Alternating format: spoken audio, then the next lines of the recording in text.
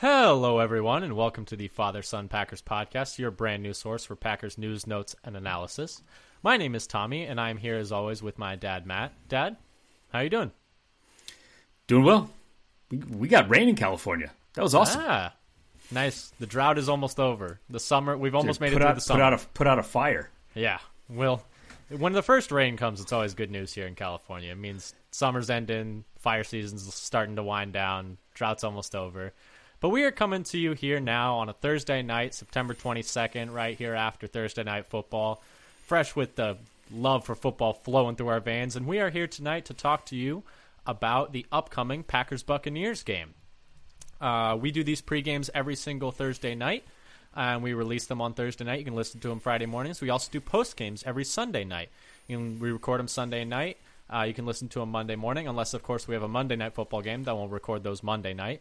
But yeah, come check us out. We post about those new podcasts on our Twitter, at FatherSonPacker. Come give us a follow. We would love and appreciate it. You can also check out our YouTube, Father Son Packers Podcast. Come give us a subscribe. We also post all our content on there. You can catch us on any podcast streaming platform of your choice, whether that be Google Podcasts, Apple Podcasts, Spotify, etc. We would just love for you to come check out the content that we're putting out because, you know, we enjoy doing this and we think you might enjoy listening to it. But, Dad, do you want to just jump into our pregame?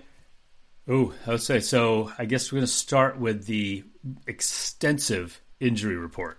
Yes. We almost needed to take 2 screenshots to get every single player down in this injury report because it is a doozy. I'm about to do one of those, prescription, medication ad reads where they're reading the, side effects at the end. That's going to be me speed reading through this injury report, and then we'll get into a bit of reading this injury report could cause wheezing, oozing, nausea. Side effects may include, but anyway, we're going to breeze through these, and then we're going to do a bit of a deeper dive into what we think the impact of these injuries are, how many we think are that serious. But anyway, here we go. Okay, for the Packers.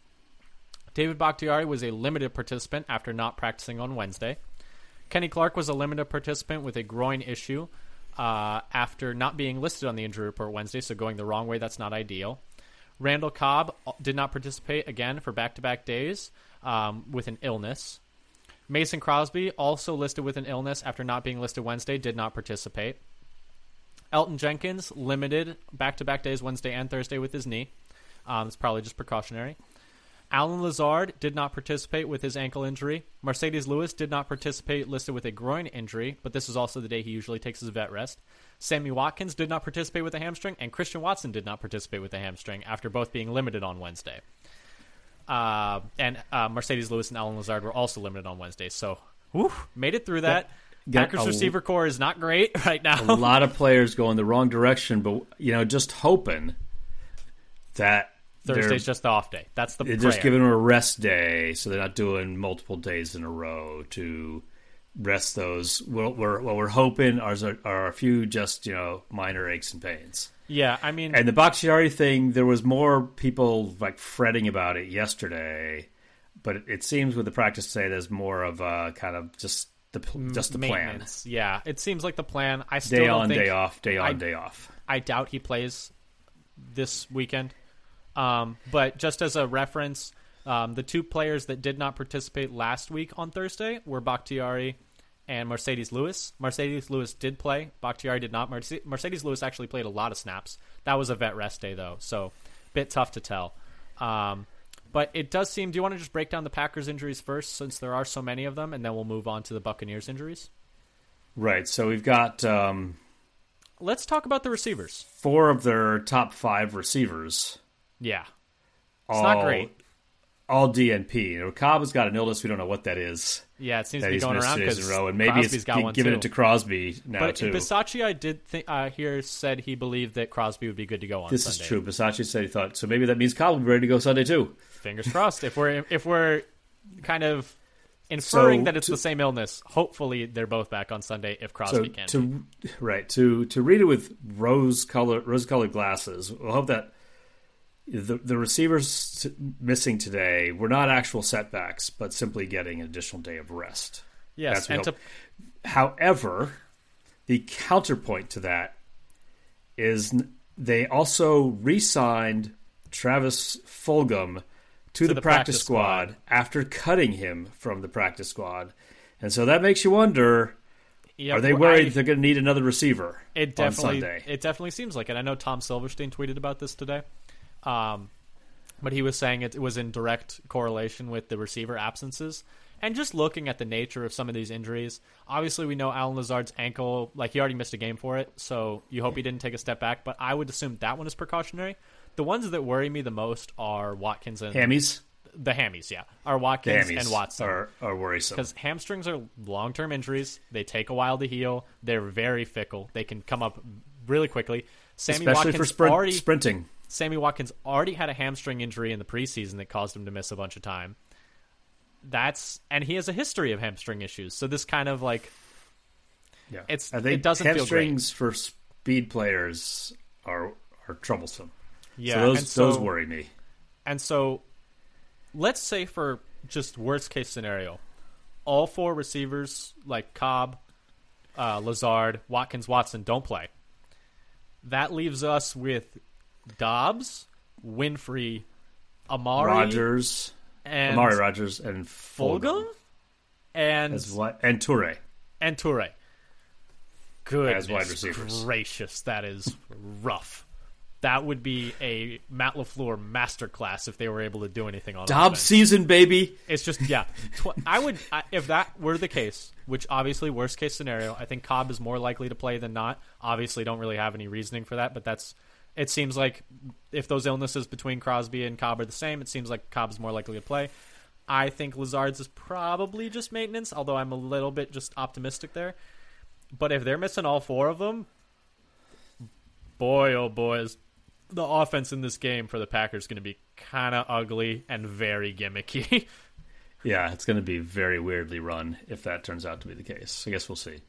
Yeah, I mean they had, but last year they were missing Adams, Lazard, Cobb, and MVS against the Chiefs. I think the Cardinals. Oh, sorry, the Cardinals. The Cardinals. Yes, yeah, they were missing Adams, Lazard, MVS. That's right, because they were mostly throwing it to Winfrey and Cobb. And Cobb had a great game that game. Oh, Cobb had 2 touchdowns, I believe. But no, yeah. Okay, if they don't have those receivers, it's tough. Based on so that kind of covers the receiver position for the Packers. Offensive line wise, I would not expect Bakhtiari to play. I just don't. I think it's safe to assume he won't play. You should not expect him to play until he does. I think at this point. Yeah. I mean, it's unfortunate, but it just kind of is how it is. Did you watch the video of him playing? Do you see what he was doing? I saw the very small clip. He was kick sliding, right? But he was also practicing his look to the right and watch the snap and then jump out of his stance. So are you saying that that's like as close as you can get to playing, or? So he's practicing for watching the snap with crowd noise. Man, you got the rose-colored glasses on like Cyclops. You're not allowed to take those things off, huh? Those things are just on there. I might burn something. I might burn something when we lose this game. I might set some stuff on fire. But anyway, that's kind of the injury report for the Packers side. I think Lewis ends up playing. He normally gets his vet rest anyway on Thursdays, and he was limited yesterday. I'm a little worried about Kenny Clark. Yeah, popping up on the injury report on a Thursday is never good. And when he had the groin injury a couple years ago, he was not as effective for like 5 weeks. Yeah, and the whole defense wasn't as effective. Yeah, while he was hurt. Z and Preston both were down in their production while Kenny was. That was the 2020 hampered. Defense, right? That was the 2020 defense. That wasn't as good as the 2019. Yeah. Yeah, I mean, groin injuries are so tough. Like, you use that muscle to explode. So much. I'm just hoping it's really minor. I guess we'll see. Yeah, I mean, getting added on a Thursday is never good. If he doesn't play, do you want lots of TJ Slayton or do you want lots of Devontae Wyatt? I think TJ Slayton is the nose for as many snaps as he can hold up, and with Reed playing some nose. And then probably the starters would be Lowry, Slayton, and Reed. Do you think Jonathan Ford is active if Kenny can't go? That's a good question. Maybe. because he's been inactive through the first 2 games, but they might not have a choice. Or elevate Heflin. I mean, it's possible. Heflin might be more pro-ready right now. Yeah. But yeah, so that's kind of how the Packers injury report is going. If Kenny can't play, I think that's a big problem. I think that really that's a huge problem. I think that really exacerbates their issues. Because I think he has a chance to seriously wreck. That's what I'm saying. The Tampa Bay and we'll backfield. talk about that later, but let's move on quick to the Tampa injury report. I'm going to do the same read-off because they have even more injuries than we do. So Carlton Davis is actually back to being a full participant after being a limited participant on Wednesday with a hip injury. He is their number 1 corner, so that's a big issue. Leonard Fournette has been limited the past 2 days with a hamstring. Russell Gage has been limited the past 2 days with a hamstring. Chris Godwin has been limited the past has been not participating the past 2 days with a hamstring. Don't expect him to play. He injured it pretty badly 2 weeks ago, and I think they're taking it very slow with him.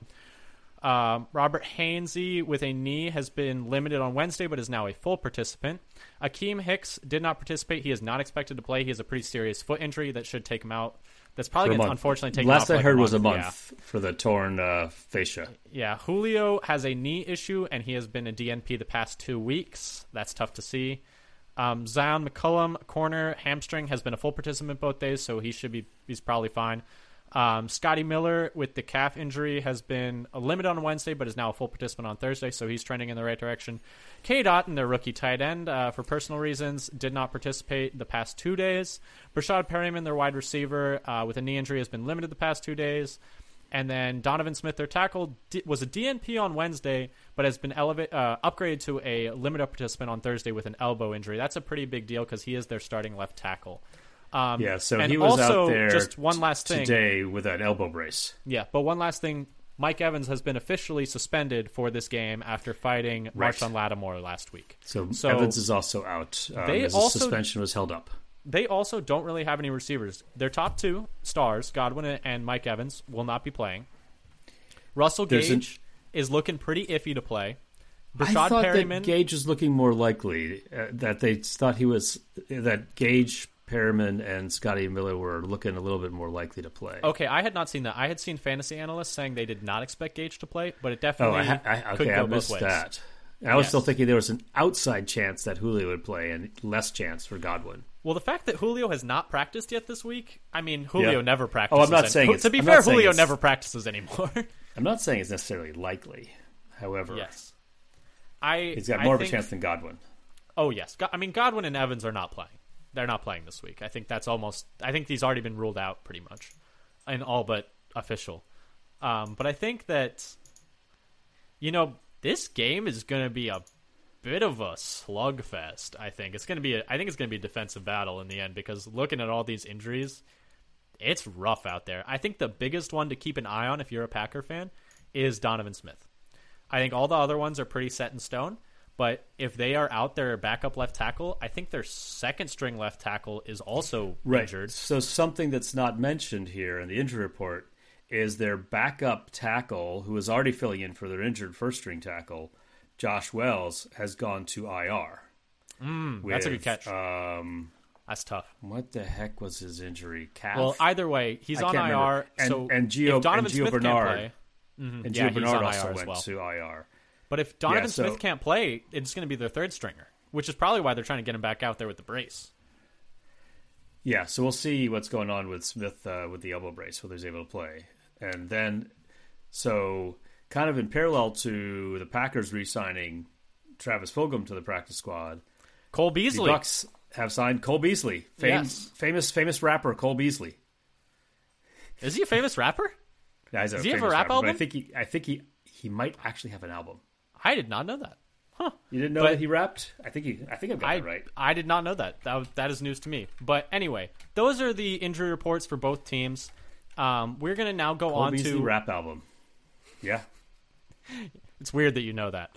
I'm just going to say that. They must have been mentioned in the game once or twice. Sure they did. Definitely. Don't look at my playlist. But anyway, going down to... I'm not going to give that knucklehead a listen. We're going on. But anyway, going on to our official game preview now. We always like to start with one segment called Blast from the Past, which is a bit of looking back at how these teams have matched up Pain? in the past. Pain, yes. In this case, pain. How these teams have matched up in the past, and then also what each team has been up to most recently. So we're going to start with how these teams have matched up in the past. And Dad, these matchups gave me depression, so I'm going to let you take the wheel from here on this one because I don't want to hear about these games. Well, we could turn off your headphones. You're muted. I don't even hear you anymore. Go ahead. So the last two times that the Packers lost both games in 2020, the first of the regular season, they lost badly. They actually scored first, but then Rodgers threw like the rare pick six, and the whole game kind of fell apart. They had a ton of trouble on offense moving the ball, and everything going on. It's one of those like kind of weird sort of Packers in Florida for Rodgers things that happened in that game, and all kinds of stuff fell apart. And then, of course, the most painful of all was the loss in the NFC Championship game, and that was one where they really struggled to run the ball, and Rodgers was under a ton of pressure from their two edge rushers while they had Billy Turner and Rick Wagner. Yeah. Starting at the tackles, and they really struggled to hold up. Though I think even the interior of the line was not so great either. And it was one of those things where we just had lost Bakhtiari, and our whole offensive line went down, and they had just gotten Vita Vea back, who was originally thought to be like out for the season with a ankle injury, and came back just in time for the playoffs. So we were struggling. I've had enough of this. We got curb stomped. We got absolutely curb stomped. We got absolutely curb stomped by these fools. We lost by one score with like 8 things that went wrong in that game. If you look at who's to blame for when things go wrong, like things, yeah, that's football. It's your fault. It was the Packers' fault that things went wrong. What I mean is they were competitive. It was a 2-score game with like 5 minutes left, and they did nothing on offense in the like key moments. They had a chance because Tom Brady threw 3 picks because Tom Brady is overrated, but. Yeah. Tom Brady gave them a chance to win that game, but I don't think they really... But they couldn't get enough protection to do something with those possessions.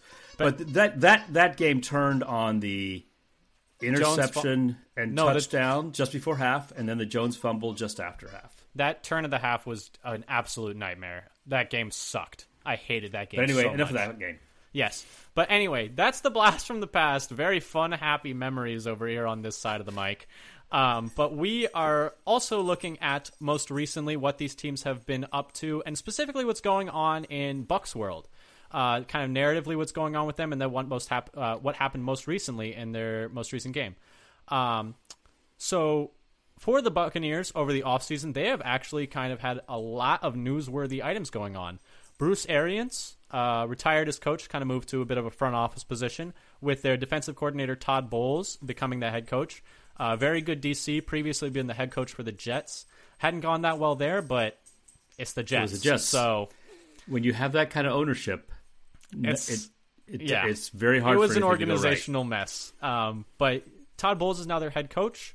A big piece of news over the offseason, in case you somehow missed it, we're living under a rock, but Tom Brady retired and then unretired, and has since been missed a lot of training camp for personal reasons. That's fine. Yeah. And also is not practicing on Wednesdays anymore. But that does lead you to believe that possibly they could be open to a bit of a slow start, although they are 2-0 to start the year. And this game is in Tampa, just so you know. We forgot to mention that. So if you had been in Peru practicing your tea ceremonies, if you haven't been doing that, then you've heard this news already. Exactly.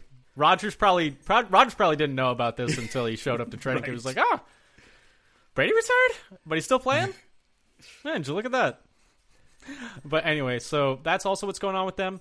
The other bit of unfortunate news for them, we've already talked a little bit about their O-line injuries, but man, they have been getting smacked by injuries along the O-line. Their star center, Ryan Jensen, unfortunately had what is thought to be, if it's not season-ending, he's coming back in like the last week in the playoffs. Very serious injury in training camp.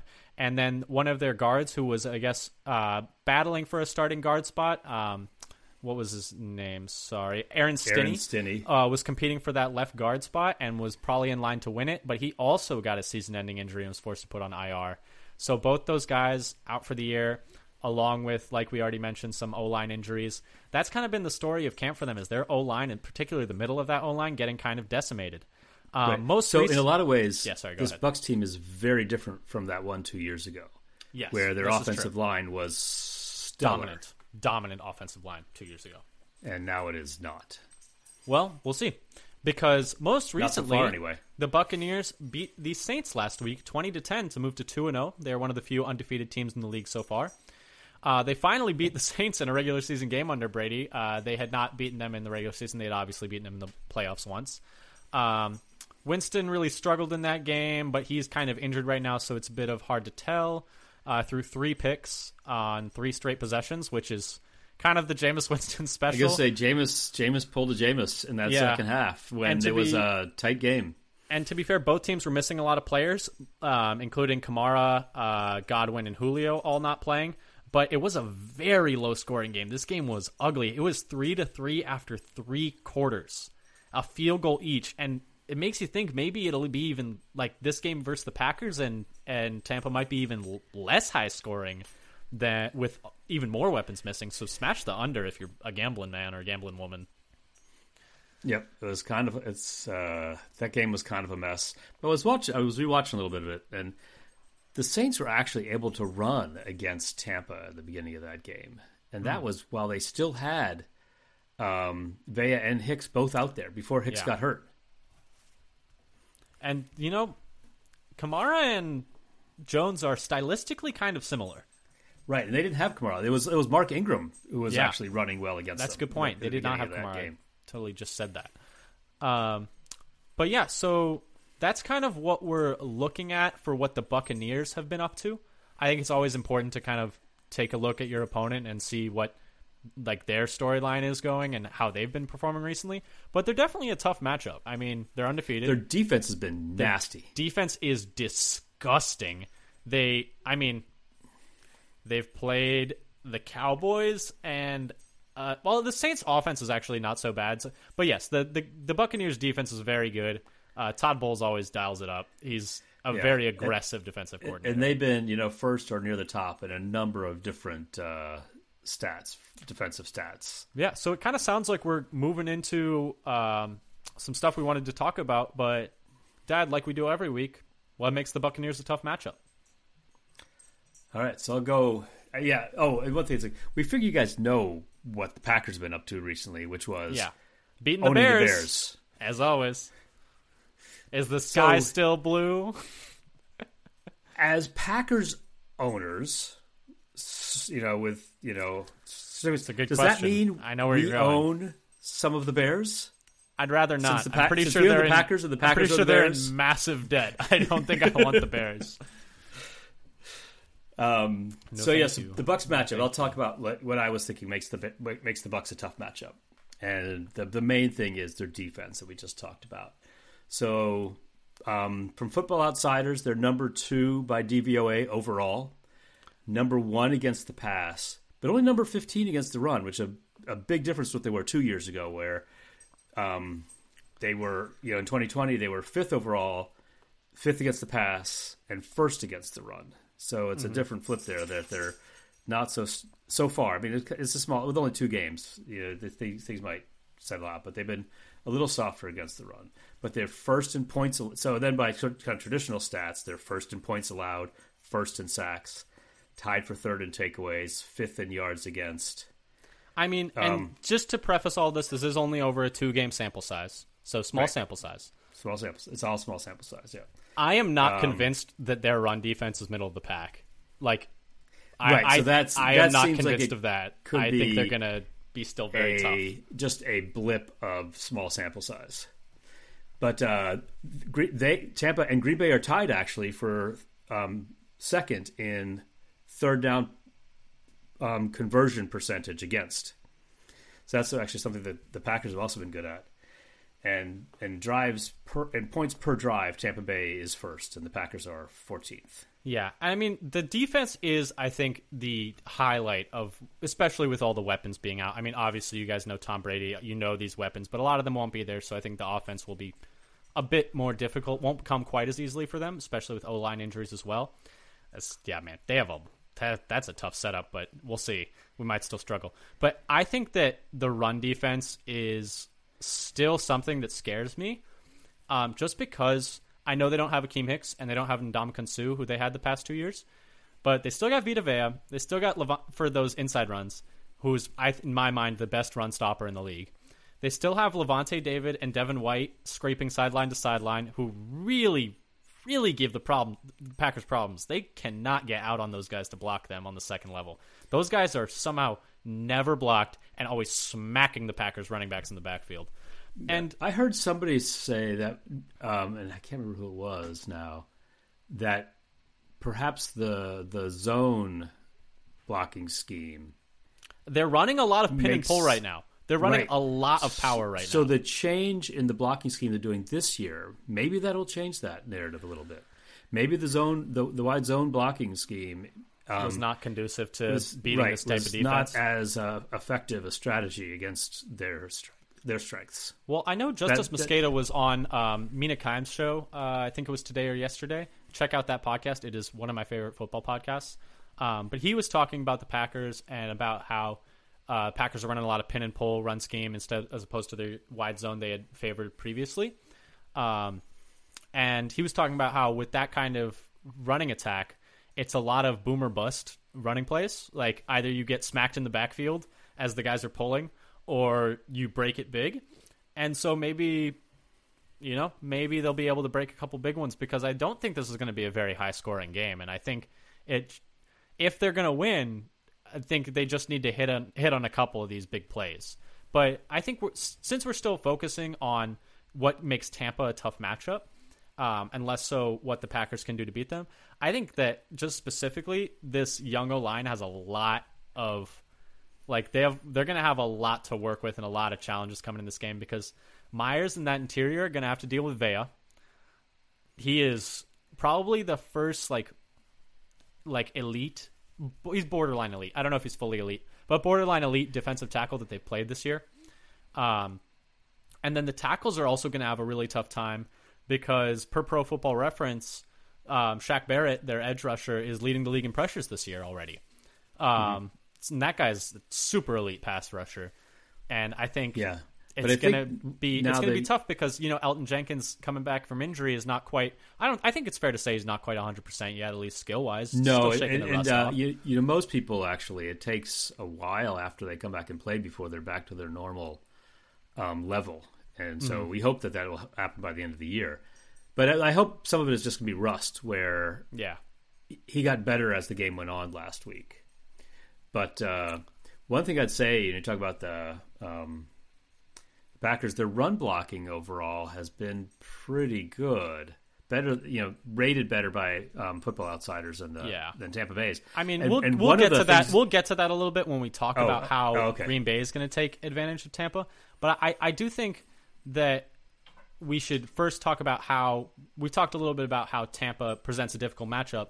I think we should talk a little bit about how Tampa might approach this game, because I think, like we say every week, it's important to look at the opponent closely. How do we think that they're going to try and exploit the Packers' weaknesses?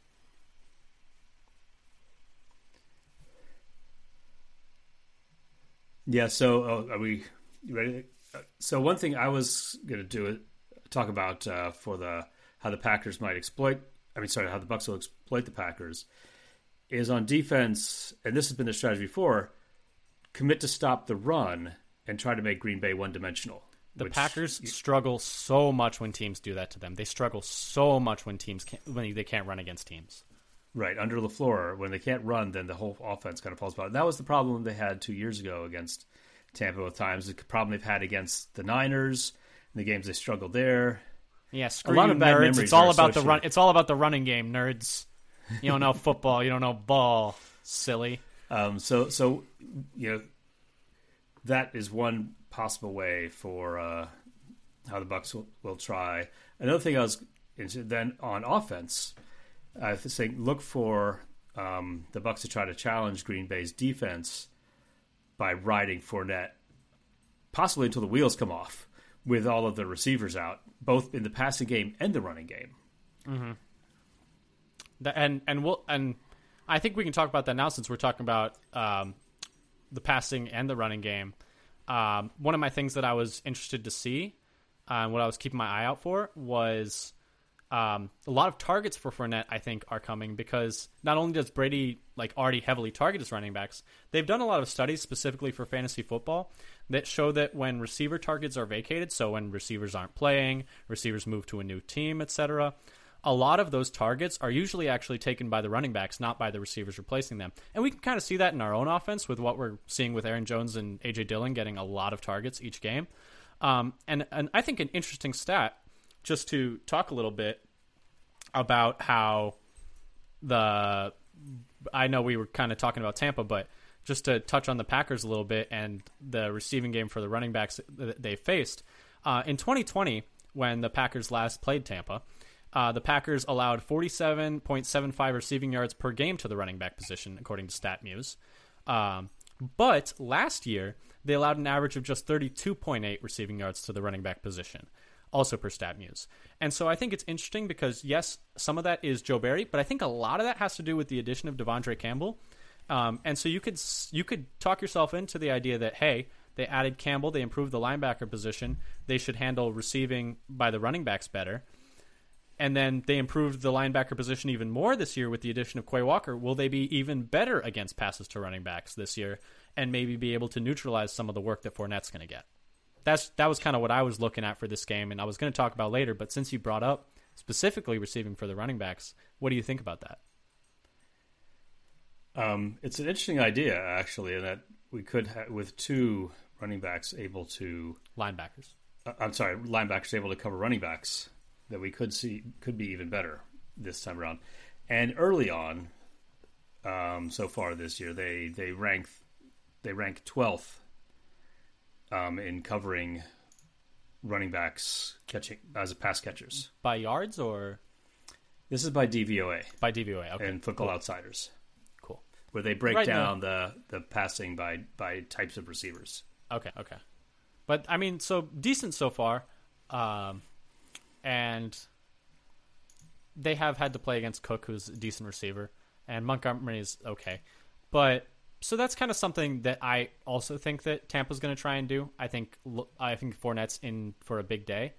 Something that I'm looking for Tampa to do is, when there's a weak link on the offensive line, it does not take long for the other team to find it usually. And so I would not be surprised if they chose to blitz either their two linebackers, White and Levante David. I know that Mina Kimes on her show, to reference again, when previewing this game, did say that Todd Bowles is not blitzing quite as much this year as he has in the past. Normally he's very famous for being a very blitz-heavy coordinator. He's not blitzing quite as much this year. But I would expect some heavy A-gap blitzes, making Newman think, because Newman has trouble picking up blitzes and stunts.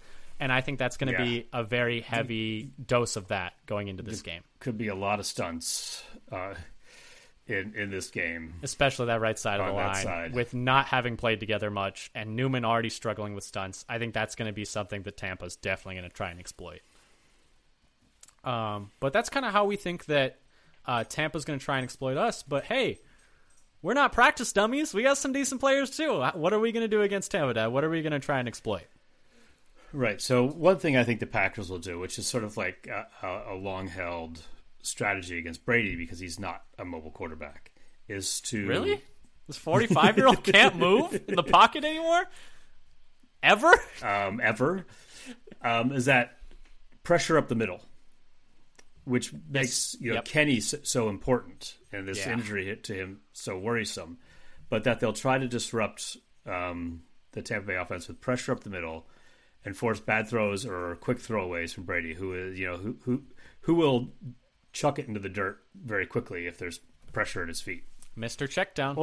Or he'll throw it up for grabs and give you a few interceptions every once in a while. The other thing, the ball goes up and the Microsoft Surface tablet goes down. Yes, apparently Brady and Rodgers are talking about who's going to cause more damage to the Microsoft tablet during the game. Microsoft sponsor us. But anyway, continue. And the other things I'm thinking about is that how good will Green Bay be able to defend the run against the Tampa depleted O-line. And that and that's in contrast to and one thing I have to look up is whether that Tampa offensive line is more likely to kind of, where they're weaker is getting stuffed at the line of scrimmage. Mm-hmm.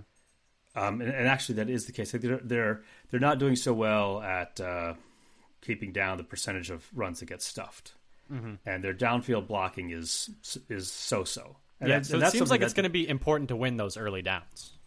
Yeah, and that's something the Packers run block is actually pretty good at, is the downfield blocking. And you see that actually with like Myers and Nyman. Myers and was looking really good in space running downfield. They've been very good getting to the second level blocking, and I feel like Myers has been doing a better job of that than he has been holding regular up blocking. Yes, in the line. Then zone blocking, because they ran a zone play and Dylan got absolutely stuffed in the backfield because I forget his name, but one of the D tackles for the Bears just went right upfield and Myers didn't touch him. And I was like, ooh, we talked about it a bit on the post game last game, which is still up on streaming platforms. If you guys want to hear about how we talked about the Bears and maybe think about how that applies to this game, check it out.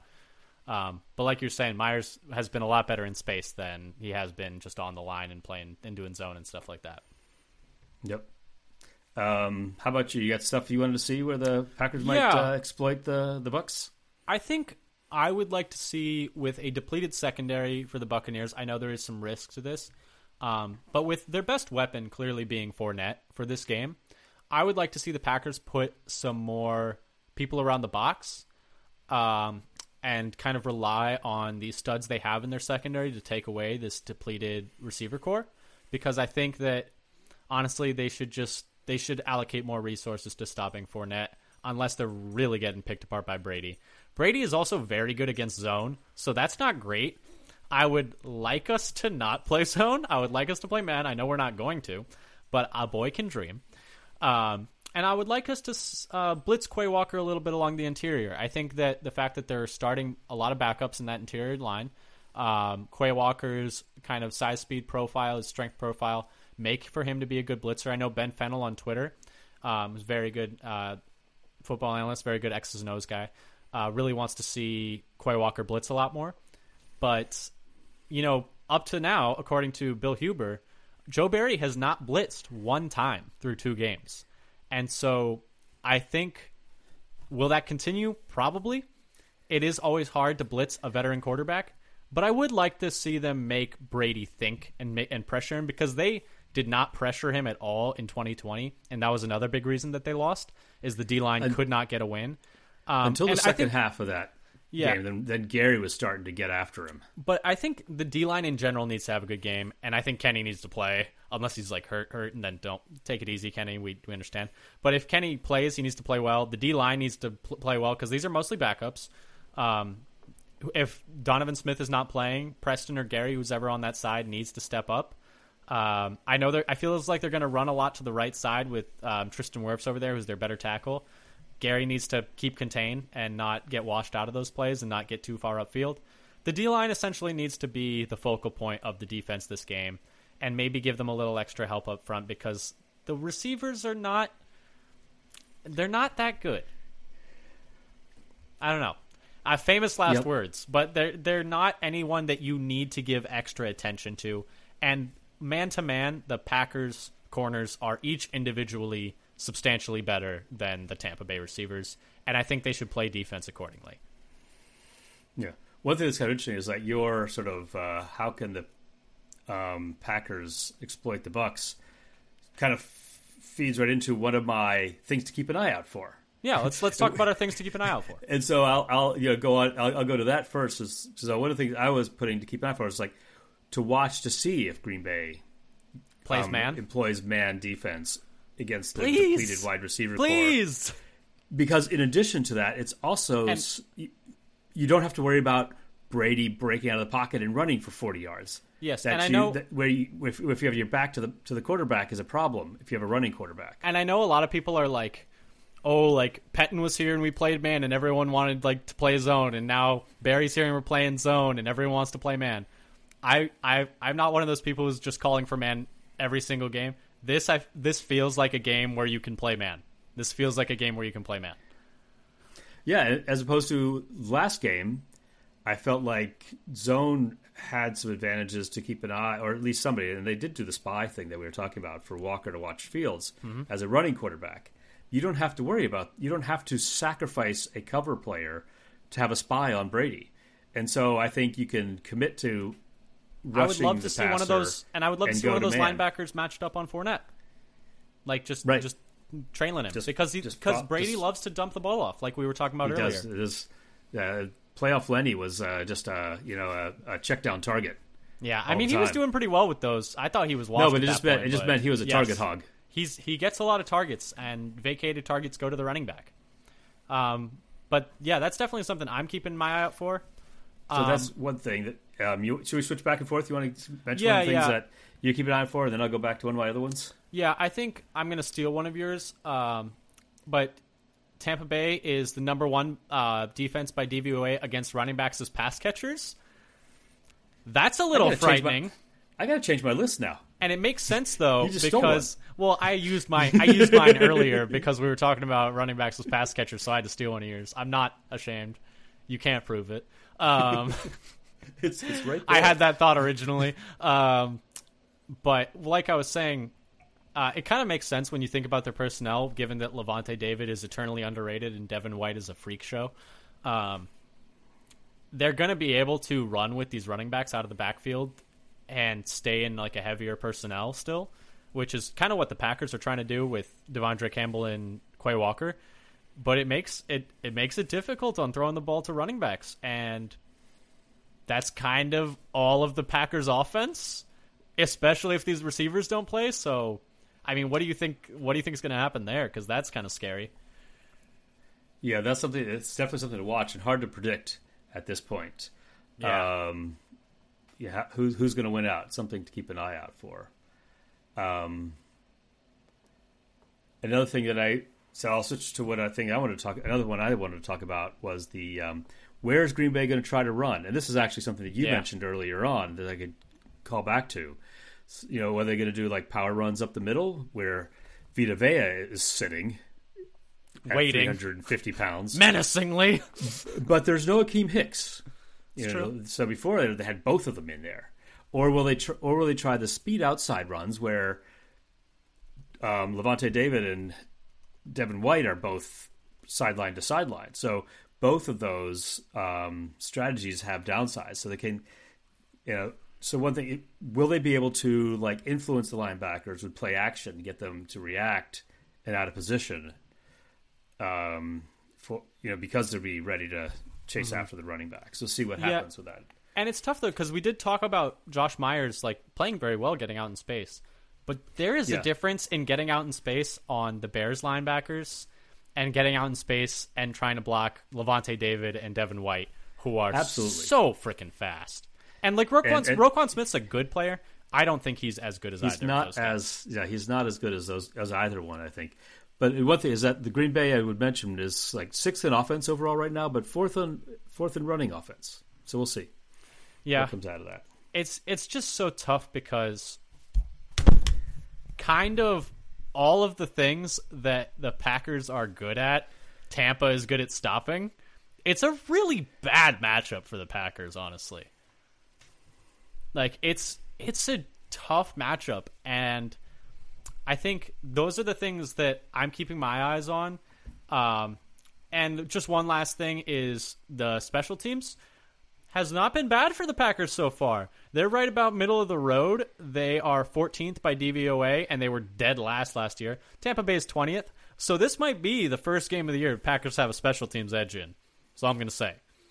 I would say overall, I've been quite pleased with their coverage and their gunners. Been doing the job so far. So yeah, shout out Keyshawn Nixon and Ford. And Rudy Ford, yeah. They've been doing a good job. And Dallin Levitt with the tackling on kickoff returns. I mean, they've been, as advertised, like they brought these guys for special teams. They've been good on special teams. Check. That's a W for me. Shout out Bisaccia. Let's hope they can keep it up. Packers special teams haven't been good in a very, very very long time. But that's kind of all the things that I'm looking out for. Do you have anything else that Well, I think there's keeping your eye one out more for? thing that you've got on your list that we haven't brought up yet, and that's though we touched on it a little bit, is how Elton is going to look in his second game back. In his second game back, is he going to start look? Is it going to be a gradual improvement for every game now as he gets his feet under him? He's coming back, and it did seem like Roquan Smith mostly stuck to Josh Nijman's side last game, so mostly Elton had to work against. I guess Roquan did get him Robert one time. Quinn? Robert Quinn, sorry. Yes, Robert Quinn. Mostly worked on Josh's side, it seemed like, although he was on Elton's a few times, I think, if I remember correctly. But Elton definitely, I think, has a higher level of competition this game. Robert Quinn's a very good player, but Shaq Barrett is one of the best pass rushers in this league that doesn't get talked about. And then their second-year player, I think Joe Tryon Shoyenka, sorry, bit of a tongue twister, was a first-round pick a couple years ago and is super athletic, and they are really high on him. So they have some pretty good edge rushers. And I think, Elton's second game back, thankfully it's not his first game back, that's going to be tough. And I think it's something because I know we don't really want to talk about this, but Rodgers has been getting obliterated like 2 to 3 times a game by some of these edge rushers, just like whooping the tackles. He has been nailed a couple of times. He's not going to be able to keep taking those hits all season. They need to figure it out. Yep, he's got to just throw the ball away quick. Some of the times there's no time. There have been 2 or 3 that he didn't even have time to do that because beat so bad.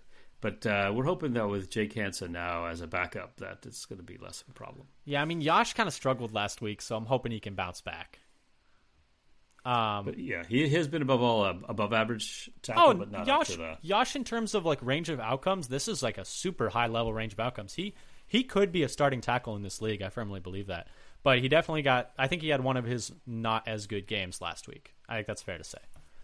But anyway, that's kind of our general thoughts, our preview for the game. And the last thing we got to wrap it all up is score predictions. Dad, do you want to go first or should I go? I'll go first because I'm a bit of a Debbie Downer. And then we can end on a high note. But I actually have Tampa Bay winning this 24-10. My reasons for it: Packers aren't going to have any receivers. All they can do is run and throw to the running backs. That's what Tampa's best at stopping. It's in Florida. Packers are terrible in Florida. And I just don't think they're going to be able to score on Tampa. It's one thing to score on the Chicago defense, but this is another animal. And I think maybe if this game was in week 15, they'd have a better chance. But week 3 with no receivers, I know Tampa's super banged up too, but I think Tampa wins 24-10, unfortunately. Right. So, yeah, I guess as we talked about earlier, I've got the X-Men rose-colored glasses on, Cyclops style, Gambit style. But so I have the Packers win, but I have it as a low-scoring affair. Packers winning 17-13. I don't think Tampa's going to be able to score very much. They ended up beating New Orleans. What was it, 20-10? Mm-hmm. Last week, but as you said, it was 3-3 after 3 quarters. After 3 quarters, their offense was not able to do anything until they were gifted a pick. Yeah, Jameis gave them a pick 6 and 2 other interceptions. So the Packers can't beat themselves like the Saints did if they want to win this game. Right. They can't do it. They've got to protect the ball, no turnovers, and do kind of just enough to get a few points. But I don't think Tampa's offense is not scary right now. The Packers have to. The other thing that I forgot to mention: the Packers have to clean up the tackling. The tackling last year, they were the best tackling team in the league. This year has been very subpar. That's been their biggest issue, actually, so far on for the run defense. Yeah, Campbell has been missing tackles that he made last year, and we're going to need him to make them because we need him to. We need him to play well. And as I recall, when coming out of college for the draft, that Quay was actually a very good tackler in college. He had like the lowest missed tackle rate in the country or something like that. So I think some of this is... they're getting up to speed. They're only 2 weeks in. Getting up to speed with, they've live tackling.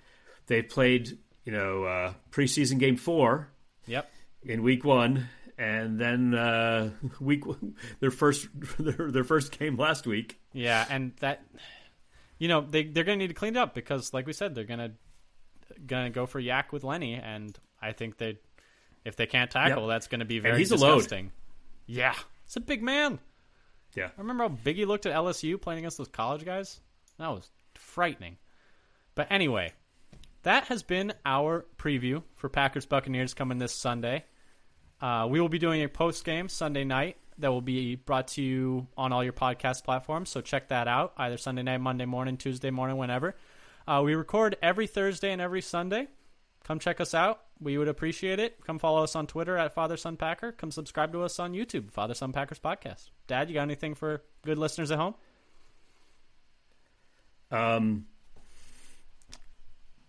Pray for the hamstrings. Knock on wood. Pray for everything. Pray for all the joints. Pray for all the muscles.